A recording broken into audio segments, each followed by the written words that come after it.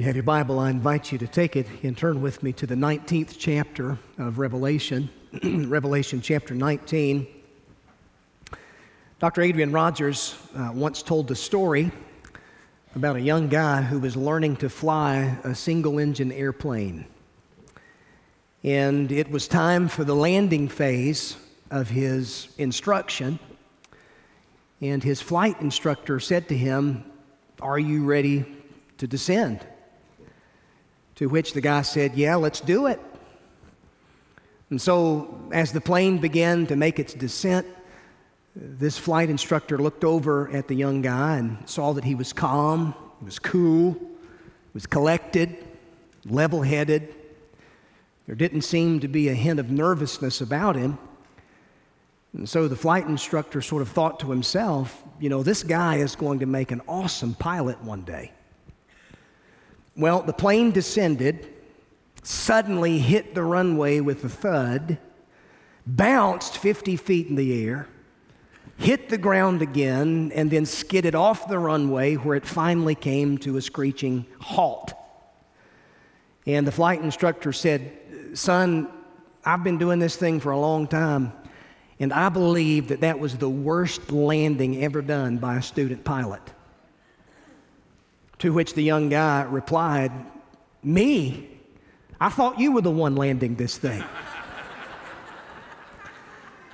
Now, the thing is, given the state of affairs in our world today, a lot of people are confused about who exactly is in control of this chaotic planet. We want to know who's flying the plane of human history. Are we making our final approach? And if we are, who's flying this thing? We all want to know how, when, where it's going to land. And that's why Bible prophecy is so very important, because it shows us how the God who holds eternity in His hands is also directing our lives. And that means we don't have to fear the outcome, because God's Word tells us that our God is making all things new. And that's the emphasis that we see in the book of Revelation, which we've been studying for quite some time now. As far as Bible prophecy is concerned, I like what Dr. Tony Evans says. He says that studying prophecy is a lot like traveling in space. And we've learned a lot about Earth by going out into space, looking back at our planet. Science has learned about weather patterns, the location of natural resources, and other good things that we might not have known had we stayed close to Earth. Well, in the same way, prophecy takes us beyond the limitations of our time, space-bound world and circumstances and helps us see the big picture. And the result of seeing the big picture should be that we become better stewards of our time, better stewards of our resources, as we now live our lives in light of eternal values. And I think that's a good thought. And so that's why this 19th chapter of the book of Revelation is so very important. And we've come to the final 4 chapters of the Bible. And these are chapters that deal with the second coming of Christ and His future millennial kingdom, the new heaven and the new earth. And really the truth that we find in these chapters is intended to fill our hearts with a sense of awe, a sense of wonder, because it reminds us of the wonderful, exciting future that God has planned for His people. Aren't you glad that the future is bright for the people of God? I mean, even now we're living in a world of darkness, a world where sin wreaks its havoc and takes its deadly toll out on our lives, literally corrupting everything that it touches. Man's world is set on fire by a multitude of problems. You add to that the fact that man tries to solve his problems on his own, which only seems to exacerbate the problem. Well, we know that the gospel is the solution to the problem, and that problem is solved only through the finished work of Jesus Christ. And the gospel tells us that the Son of God has appeared once in our world already by means of the incarnation. And through His sinless life, His atoning death for sinners on the cross, His bodily resurrection from the dead, Jesus Christ has defeated the powers of darkness, and he's reversed the effects of the curse. And the good news is that he now gives eternal life to all who repent or turn away from their sin and place their faith and trust in him. He is indeed making all things new. And as we learn in this passage of Scripture that we're going to read, one day in the future, King Jesus is going to appear for a second time. And he's going to be presented as the King of Kings and the Lord of Lords, who is indeed coming to reign. And so we come to this 19th chapter of Revelation, and this is a passage that presents Jesus Christ in a spectacular array of light and glory, unlike any other passage of Scripture. And this passage provides us really a detailed glimpse of what it's going to be like when the King returns to establish his kingdom upon the earth. So with that in mind, I want you to read with me beginning in verse number 11 of Revelation chapter 19. The Bible says, "Then I saw heaven opened, and behold, a white horse. The one sitting on it is called Faithful and True, and in righteousness he judges and makes war. His eyes are like a flame of fire, and on his head are many diadems, and he has a name written that no one knows but himself. He is clothed in a robe dipped in blood, and the name by which he is called is the Word of God. And the armies of heaven, arrayed in fine linen, white and pure, were following him on white horses. From his mouth comes a sharp sword with which to strike down the nations. And he will rule them with a rod of iron. He will tread the winepress of the fury of the wrath of God the Almighty. And on his robe and on his thigh he has a name written, King of Kings and Lord of Lords. Then I saw an angel standing in the sun, and with a loud voice he called to all the birds that fly directly overhead, 'Come, gather for the great supper of God, to eat the flesh of kings, the flesh of captains, the flesh of mighty men, the flesh of horses and their riders, and the flesh of all men, both free and slave, both small and great.'" Now, time out for just a second. This passage is definitely not for the faint of heart. Bear in mind that there's a very difference between the supper that's being described here in these verses and the supper that's described in the first part of chapter 19, known as the marriage supper of the Lamb. The marriage supper of the Lamb is the supper that believers have been invited to participate in as the bride of Christ, and that's a wonderful thing. Well, this great supper of God that's being described at the return of Jesus Christ at the Battle of Armageddon, unrepentant, wicked men are on the menu. So it's a very different supper. And so what's being described here, this is the return of Jesus Christ at the very end of the age, the end of the tribulation period, as he's coming not to take sides, but to take over. And the armies of the Antichrist will be gathered against him. But as you'll notice in this passage, there really won't be a battle much at all when it comes to the Battle of Armageddon, because it's like what Martin Luther wrote in his great hymn, "Mighty Fortress is Our God." When it comes to the enemy, one little word shall fell him. One word from the mouth of the King of Kings and the Lord of Lords destroys the armies of Antichrist. Verse 19, John says, "And I saw the beast and the kings of the earth with their armies gathered to make war against him who was sitting on the horse and against his army. And the beast was captured, and with it the false prophet who in its presence had done the signs by which he deceived those who received the mark of the beast and those who worshiped its image. These two were thrown alive into the lake of fire that burns with sulfur. The rest were slain by the sword that came from the mouth of him who was sitting on the horse, and all the birds were gorged with their flesh." What a powerful, sobering passage of Scripture that points us to the return of King Jesus. And so this morning I want to speak from that subject, the return of the King. The return of Jesus Christ to the earth. This is the climax of history, and this is the event which is anticipated in so much of Bible prophecy. And the Bible teaches that Jesus Christ will indeed return at the end of the tribulation period to conquer his enemies, to usher in his millennial kingdom upon the earth. And the chronology of events, it's laid out for us right here in these verses in Revelation chapter 19. Now, as we come to consider this subject of the second coming, there really are four truths that I want to draw your attention to over the next couple of weeks, both this morning. We'll come back to this next week. I really don't anticipate getting much further than just the first point that I want to emphasize by way of introduction. And so the first thing that I want you to notice with me is the eager anticipation that we should have when it comes to this subject of the return of Jesus Christ.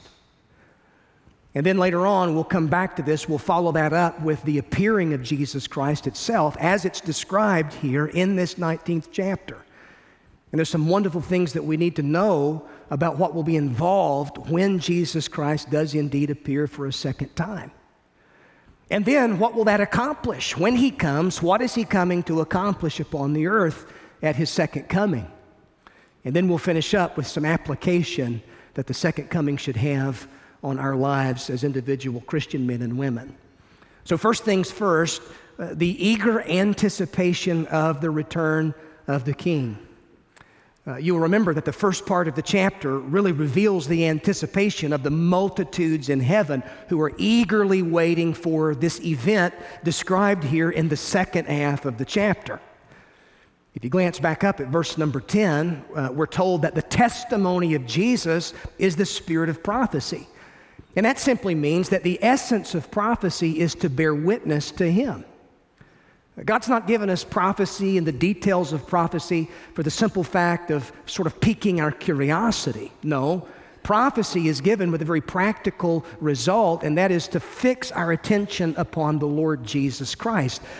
The Spirit of Jesus, this is the essence of prophecy. The testimony of Jesus, this is the spirit of Bible prophecy. Jesus is the central figure of Scripture. He's the central figure of human history. And so all of our attention, it's not to be on those future events necessarily, but on the one who will bring those events to pass. And so there's this sense in which all of the prophetic scriptures bring our attention to Christ and this moment for which history has long anticipated, the return of the King. And so before we get into all of the details of that event as it's presented here in this text, I do think it's helpful for us to just consider by way of introduction what the Bible has to say, sort of generally speaking, about the second coming of Christ. We need to consider just why exactly Christ must return to the earth. The issue is not maybe he will return. It's not a subject that's up for debate or deliberation. No, he must return to the earth. Jesus will indeed one day return to the earth. And there are a handful of reasons why this is something that we can eagerly anticipate. So reason number one, we should anticipate the coming of the Lord because Bible prophecy establishes it. This is something that you can anticipate because it's established by the prophetic scriptures. The Bible teaches that Jesus will return to earth one day in bodily, visible form, which means that he is coming literally. And so this is not something that we spiritualize. When the scripture talks about the second coming of Jesus Christ, this is not a metaphor. You know, liberal theologians throughout the years have tried to minimize the doctrine of the second coming by sort of explaining it in terms of a metaphor. Well, it's really just a metaphor of what Jesus will do in your life the moment you receive him or welcome him in faith. Well, that's not the teaching of the Bible.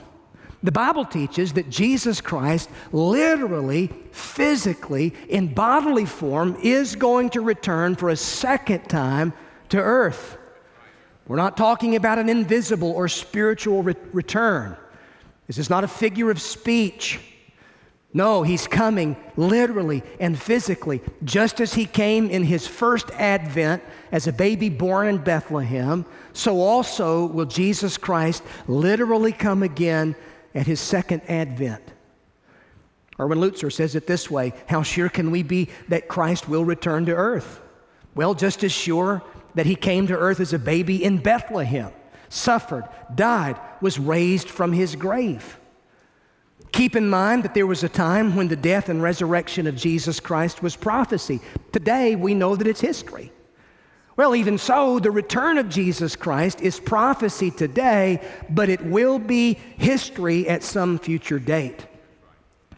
And so the fact that he is coming is just as certain as the fact that he already came. And that's a wonderful thing to consider. We're talking about a central tenet of the Christian faith. This is not some fringe belief. This is a truth that's central to the teaching of the Bible. And to deny the fact that Jesus is going to return is to deny the authority of the Bible. And so the Bible's not vague when it comes to this subject. You know that nearly 1/4 of the Bible is prophetic? And approximately 1/3 or more of those prophetic passages are somehow related to the truth of the second coming of Jesus Christ. This is a major theme in both the Old Testament and the New Testament. As far as the New Testament is concerned, 23 out of 27 books in the New Testament explicitly refer to the physical, literal second coming of Jesus Christ to earth. There are 260 total chapters in the New Testament, and yet there are 318 direct references to the second coming in the New Testament. Well, that means that basically 1 out of every 25 verses in the New Testament somehow deal with this issue of the second coming of Jesus Christ. For every one prophecy in the Old Testament concerning the first coming of Jesus Christ to the earth, there are 8 prophecies that specifically deal with this issue of his second coming to the earth. So this is a major, major subject that's given a lot of ink in the pages of the Bible. Jesus is coming literally. And as this passage reveals in Revelation chapter 19, Jesus is coming visibly. Notice John sees heaven opened up. And that's the second time in the book of Revelation that this phrase is used. And the first time is back in chapter 4, verse 1, as heaven is opened up to let John in. Well, here, heaven is opened up to let Jesus out. Revelation 1:7 says, "Behold, he's coming with the clouds, and every eye will see him." He's not coming back secretly. He's not coming back like some undercover agent or something. No, he's coming back literally. He's coming back visibly. Something else to consider is that he's coming back suddenly. Many times in the New Testament, his return is compared to a thief in the night or like a flash of lightning. Matthew 23, verse 27, "As lightning flashes in the east, shines to the west, so also will it be when the Son of Man comes." Let me ask you a question. You ever been out yesterday? A good illustration of this. I was out mowing my grass yesterday afternoon, and that verse came to my mind. The storm clouds were beginning to build. I had about half of my backyard mowed. I'm out there push mowing, and let me tell you something. When the lightning bolts begin dancing around, you don't want to be holding on to a push mower in your backyard. I don't want to be a crispy critter. Why? Because lightning seems to be, it's so unpredictable. In just a split second, a bolt of lightning can change your life and rock your world, man. Jesus said that's how it's going to be when he returns, like lightning shining in the east and flashing to the west, so also it will be when the Son of Man returns. Jesus tells the church at Sardis in Revelation chapter 3, "I'm coming like a thief, and you won't know at what hour I come against you." And so there's this sense in which the second coming is imminent, and the next thing to happen on God's prophetic calendar is the rapture of the church at the coming of the Lord. Now, keep in mind, that's not what's being described here in Revelation chapter 19. Notice Jesus isn't coming for his church in chapter 19. He's coming with his church. Because at this point in the chronology of Revelation, at the end of the tribulation, he's already come for his church in rapture. The next thing to happen, there's nothing that needs to be fulfilled or happen for the rapture of the church to take place. You'll notice there's no mention of the rapture in these verses. The rapture, this is a sudden, signless event that's going to take the world by surprise when it happens. And the Bible says that there's a generation of believers who will be living in the last days, who will be raptured when Christ returns for his church before the judgment of the tribulation period begins. At least that's how I understand the teaching of the New Testament on this subject. It's what Paul calls a mystery in 1 Corinthians chapter 15, where he says, "Behold, I tell you a mystery. We shall not all sleep, but we shall all be changed." And someone said that's a good verse to put on the wall of the nursery in the local church. We shall not all sleep, but we shall all be changed. No, the changing that's being described here is the changing that's going to happen when Christ comes for his church, and a generation of believers who are alive at the time are going to be raptured and caught up to meet the Lord in the air, and they're going to be given a resurrection body. The dead in Christ will be the first to receive their resurrection body. Someone says, why is it going to be that the dead in Christ are? Well, because they've got 6 feet further to go than we do. That's why they're going to get theirs first. But the point is, we're going to be changed, and it's going to happen in a moment. It's going to happen like in the twinkling of an eye. A split second. That's the idea here. It's going to take the world by surprise, and then judgment will be unleashed upon the world of unbelieving humanity. And the tribulation and the events of the tribulation will happen, and all of that will take place. And then the end of that period of time, Jesus, who's already come for his church, will be coming with his church as he comes to take over and establish his kingdom upon the earth. And so why is this something we should eagerly anticipate?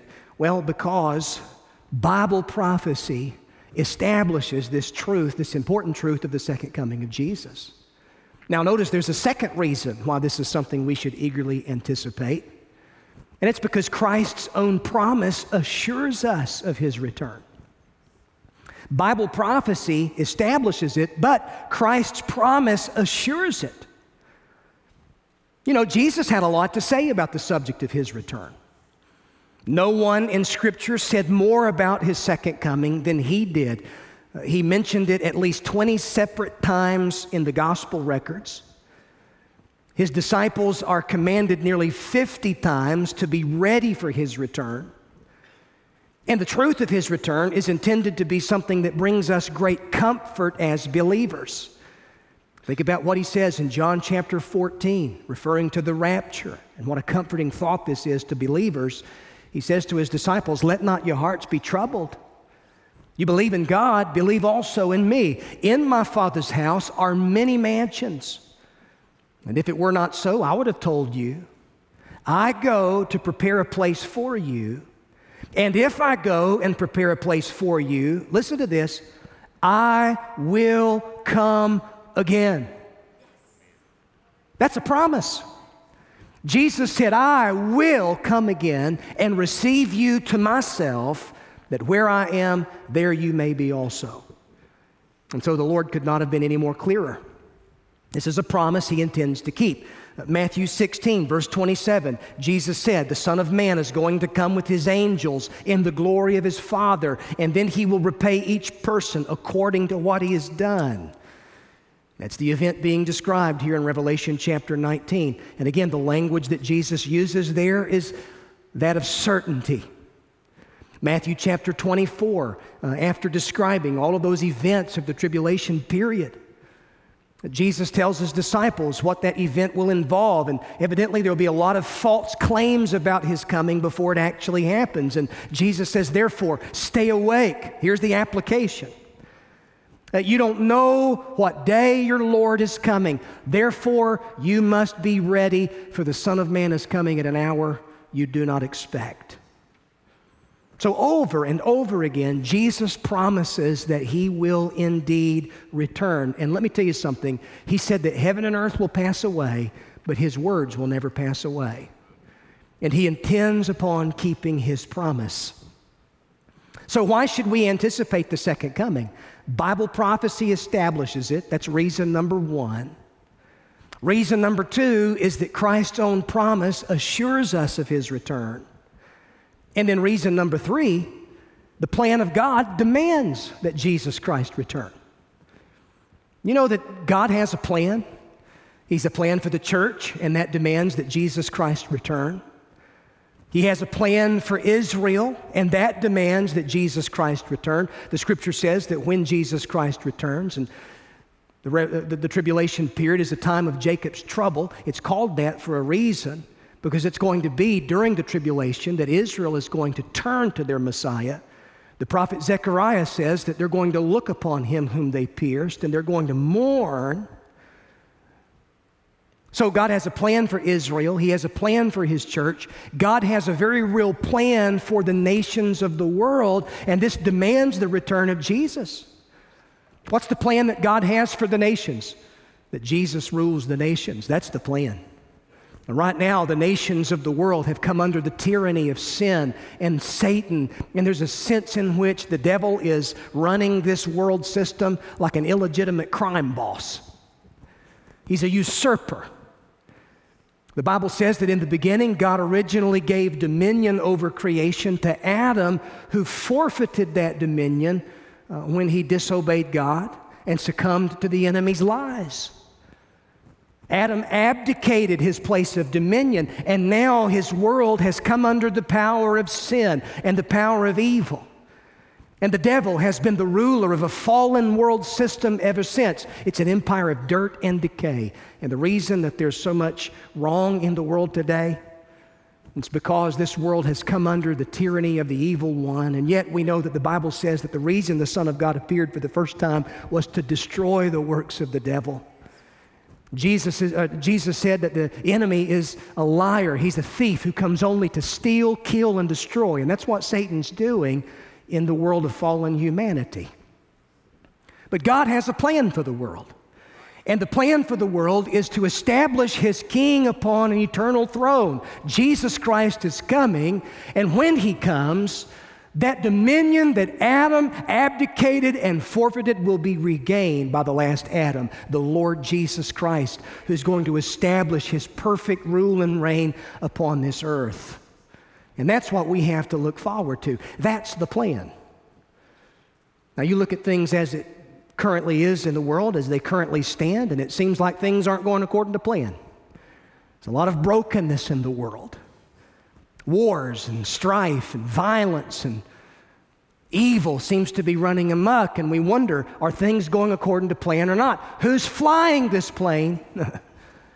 But folks, let me tell you something. The Bible says that Jesus Christ, He is indeed the King of Kings and the Lord of Lords, and God is directing human history to this runway and this conclusion. It's the perfect rule and reign of Jesus Christ upon the earth. And so we can anticipate this. Bible prophecy establishes it. The Lord's own promise assures us that this is the case. The plan of God demands it. And then one final reason that we should anticipate the second coming, it's this: Christian productivity requires that Christ return. Did you know that for you to live a productive, fruitful Christian life, you need to be firmly convinced of the second coming of Jesus Christ? And so this involves fruitfulness in the Christian life, because my hope and my outlook on life is directly connected to my view of the return of Christ. And so it's in this sense that the doctrine of the second coming, this is intensely practical for our lives as Christians. In fact, there may be nothing more practical and nothing more influential than living with this acute awareness that Jesus Christ is indeed coming soon. And Paul told Titus, he said, the grace of God has appeared, bringing salvation for all men, training us to renounce ungodliness and worldly passions and to live self-controlled, upright, godly lives in this present age, waiting for our blessed hope. What is that blessed hope? Well, it's the appearing of the glory of our great God and Savior, Jesus Christ, who gave Himself for us to redeem us from all lawlessness, to purify for Himself a people for His own possession who were zealous for good works. And so we're waiting for the blessed hope, but that doesn't mean that we're sort of waiting, twiddling our thumbs while we're waiting. It doesn't mean that we've retreated from our Christian responsibility. If anything, this increased awareness that Jesus Christ is returning, this is intended to motivate me to obedience. It's intended to move me to worship and glad surrender. What if Jesus Christ came in rapture for His church before we got out of this service? Before the day was out? What if this were the last opportunity that we have to give? The last opportunity that we have to sing together? The last opportunity that we have to open up the Word of God together? And I don't know about you, but I don't want it to just be business as usual. And what will keep it from being business as usual is that you and I are gripped by the thought that Jesus Christ is coming again, and that's a fact, Jack. Nothing's going to keep Him from coming. Nothing. And so this helps us live a balanced, effective, productive Christian life. It instills within us a sense of accountability before God. It reinforces true priority in my life. When I'm gripped by the truth of the second coming, it means I'm not going to waste my time worrying about details and things ultimately that are inconsequential in the grand scheme of things. It means I'm going to get through relational strife in a timely manner, and I'm going to work through that for the glory of God, and I'm not going to hold a grudge against my neighbor, but I'm going to forgive as I've been forgiven, and I'm going to do it with haste. Why? Because Jesus the King is coming back, and there's no time for me to dilly-dally. If there are people in my life that I love, that I live close to, and I'm not sure if they're saved, the return of Jesus Christ ought to be something to motivate me to live my life and to preach this gospel with a sense of urgency. Why? Because time is short. And eternity is so very long, and some of you've got children and grandchildren that are one breath away, one heartbeat away from a devil's hell. Would to God that the truth of Christ coming would motivate the church to get up off our blessed assurance and to do something with this gospel that we've been entrusted with. And it enables me to go through life with all of its challenges with a proper perspective. When I get a crushing blow from the doctor telling me about cancer, or my loved one receives some diagnosis, my spouse, the child, when I experience a setback and a major disappointment in my life, what is it that's going to get me through that challenging circumstance but this blessed hope that I have? That this light and momentary affliction is only working for me this more exceedingly weight of glory that's out of this world, and that's Jesus Christ and His return, and the reward that's mine, that will be mine, that I will receive when I see the Lord. Doesn't that motivate you?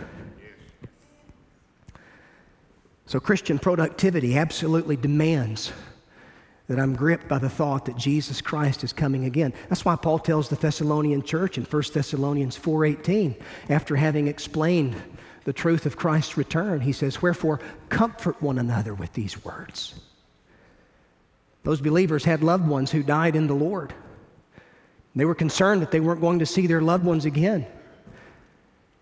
And the Apostle Paul explains to them the truth of the rapture and what the church has to look forward to at the coming of the Lord. And then he says, here's some practical application. Wherefore, comfort one another with these words. And the writer of Hebrews says that we should not forsake the assembling of ourselves together, as is the manner of some, but so much the more should we gather together, should we encourage one another with the truth of the second coming, so much the more as we see the day of the Lord's coming approach. He's coming. Be encouraged. Be challenged. Be motivated. You know, I like to consider myself a sports fan. I mean, I'm not a major fanatic like some of y'all are. But I do like college basketball. And I've got to confess, I don't keep up with the season, but I really like to watch college basketball whenever it gets tournament time. There's just something about watching those college teams compete in the NCAA tournament that I like. There's a very real difference in the NCAA tournament and the way teams play as opposed to those preseason tournaments, those invitational type tournaments, you know, the kinds that they have out there on like aircraft carriers and in Hawaii and that kind of thing. You watch those games and, there's intensity, but it's not a whole lot of intensity. There's talent being showcased, but it's not the big guns. Nobody wants to get hurt because they've got the whole season ahead to look forward to. But you see, those teams that make the NCAA tournament, when they start playing those tournament games, they pull out all stops. And there are Cinderella stories every year in the NCAA tournament, how I guess a 16 seed squaring off with a number 1 seed. There are upsets every year. And dreams are realized every year by some team. Well, you know that in college basketball there are 2 halves. The first half, there's a halftime, and then there's a second half. But in those tournament games, when you're watching the first half, you notice that the players are playing with intensity. They're giving their very best effort to win the game. But then they go into the locker room at halftime, they come out in the second half, and they play with a different level of intensity. The final minutes of the game, it's amazing how these athletes who are exhausted, whose muscles are strained, it's amazing to me how they actually raise the intensity levels of their play in the final couple minutes of the second half. Every inbounds pass becomes an opportunity to steal the ball, to make a basket. Every dribble of the ball seems to be contested. I mean, it's full court press, both sides of the court. All eyes are on the clock as it's ticking away down to the final seconds. And really, no matter how important the game, competitors just play differently in the final minute of the game than they do in the first half. Now, for the life of me, I don't know why it is that we seem to approach the Christian life like it's some kind of inconsequential preseason game. But so many within the church approach Christian living as if it were nonchalant. No big thing. I've got the rest of my life to worry about getting things right here, getting things right there. A lot of people, they never give a second's thought to the fact that Jesus Christ may return today. Their life may end today. They may draw their final breath today and they stand before the Lord. You're young and you think, well, I'll live to be 90, 95, 100. I've got the rest of my life, man. I'm only in the first quarter of this thing. What if we're down to the final seconds?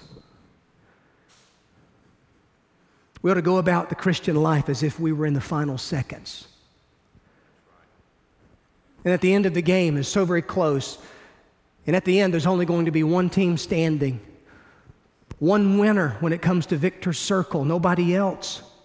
That's why Paul says this is why you should anticipate. He said, I've fought the good fight.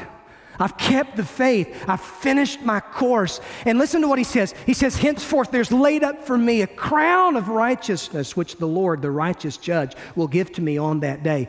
And not me only, but to all of those who have what? Loved his appearing. Do you love his appearing? Do you love the fact that Jesus is coming again? Is this something that gets you up out of bed in the morning and causes you to go about your day with a sense of purpose and enthusiasm? The truth of the second coming doesn't mean that we all need to quit our jobs and put on white robes and climb trees and wait for Jesus to come again. That's insane.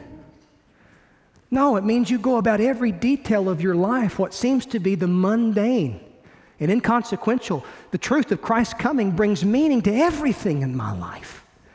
Everything ought to be an act of worship to my Lord and obedient to my Lord. Witness for my Lord. Why? Because the King is coming again. Let's stand for prayer this morning. Are you eagerly anticipating the return of Jesus Christ? I pray that you are. If you're a believer, this is something for you to eagerly anticipate. If you're not saved, this ought to be a truth that brings conviction to your heart. When you know that Jesus Christ is coming, are you ready to meet him? If you're not saved, listen, don't put off salvation. Don't delay obedience to this gospel. That's why the Bible says now is the accepted time. Today is the day of salvation, because tomorrow may not come. Every head bowed, every eye closed. If you'd say, Pastor, I don't know that I'm saved. I need to be saved. Listen, right there where you are, in an attitude of repentance and faith before God, turn away from your sin. Believe that Christ died for you on the cross, and that He rose again from the dead, and that He's King of Kings and Lord of Lords. Confess Him with your mouth. Believe in your heart that God raised Him from the dead, and you will be saved. Parker's going to lead us here in just a moment, and I'm going to give you an opportunity to make that public. You can respond and come pray with me or some of our other pastors here off to the sides. We'd love to tell you how you can have a personal relationship with Christ and talk to you about baptism. Christian, are you living your life with a sense of anticipation and urgency? How is the truth of the Lord's return motivating you to serve and motivating you to give? Husbands, how's it motivating you to love your wife like Christ loved the church and gave Himself sacrificially for her? Wives, how does this truth motivate you to submit yourself to your husband? To have a Christ-honoring home, to devote your children to God, to prioritize the things of God. All of that is to be practical Christian productivity as a result of being gripped by this great truth. Jesus is coming. Lord, thank You for Your word. God, may You take this truth and so motivate us as a church family, knowing that ministry happens, Lord, as we're the church scattered, whether it be a VBS in an underserved community, whether it be a conversation that we're able to have this week with someone at work that doesn't know God, our neighbors, ways we can serve. Oh God, may the truth that Jesus is coming again motivate us to live on mission with a sense of urgency. The King is coming. In Jesus' name I pray. Amen.